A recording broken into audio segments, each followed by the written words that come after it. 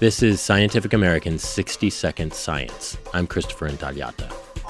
Get a flu shot. It's already standard advice from your doctor, but it may be even more important for senior citizens at risk of heart attack.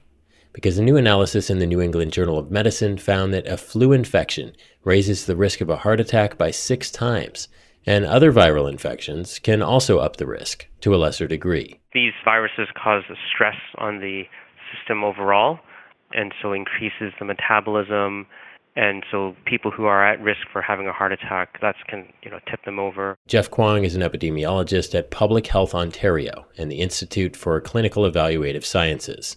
Kwong and his team evaluated that risk by studying the histories of 20,000 older adults with confirmed cases of influenza.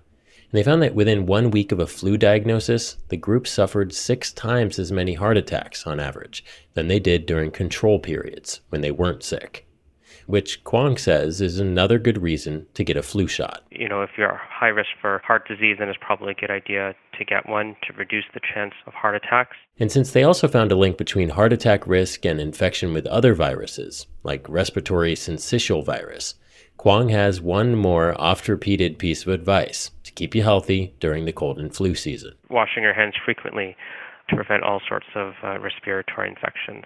That practice will guarantee some heart-healthy exercise too, because to wash your hands properly, you gotta get off the couch. Thanks for listening. For Scientific American's 60-Second Science, I'm Christopher Intagliata.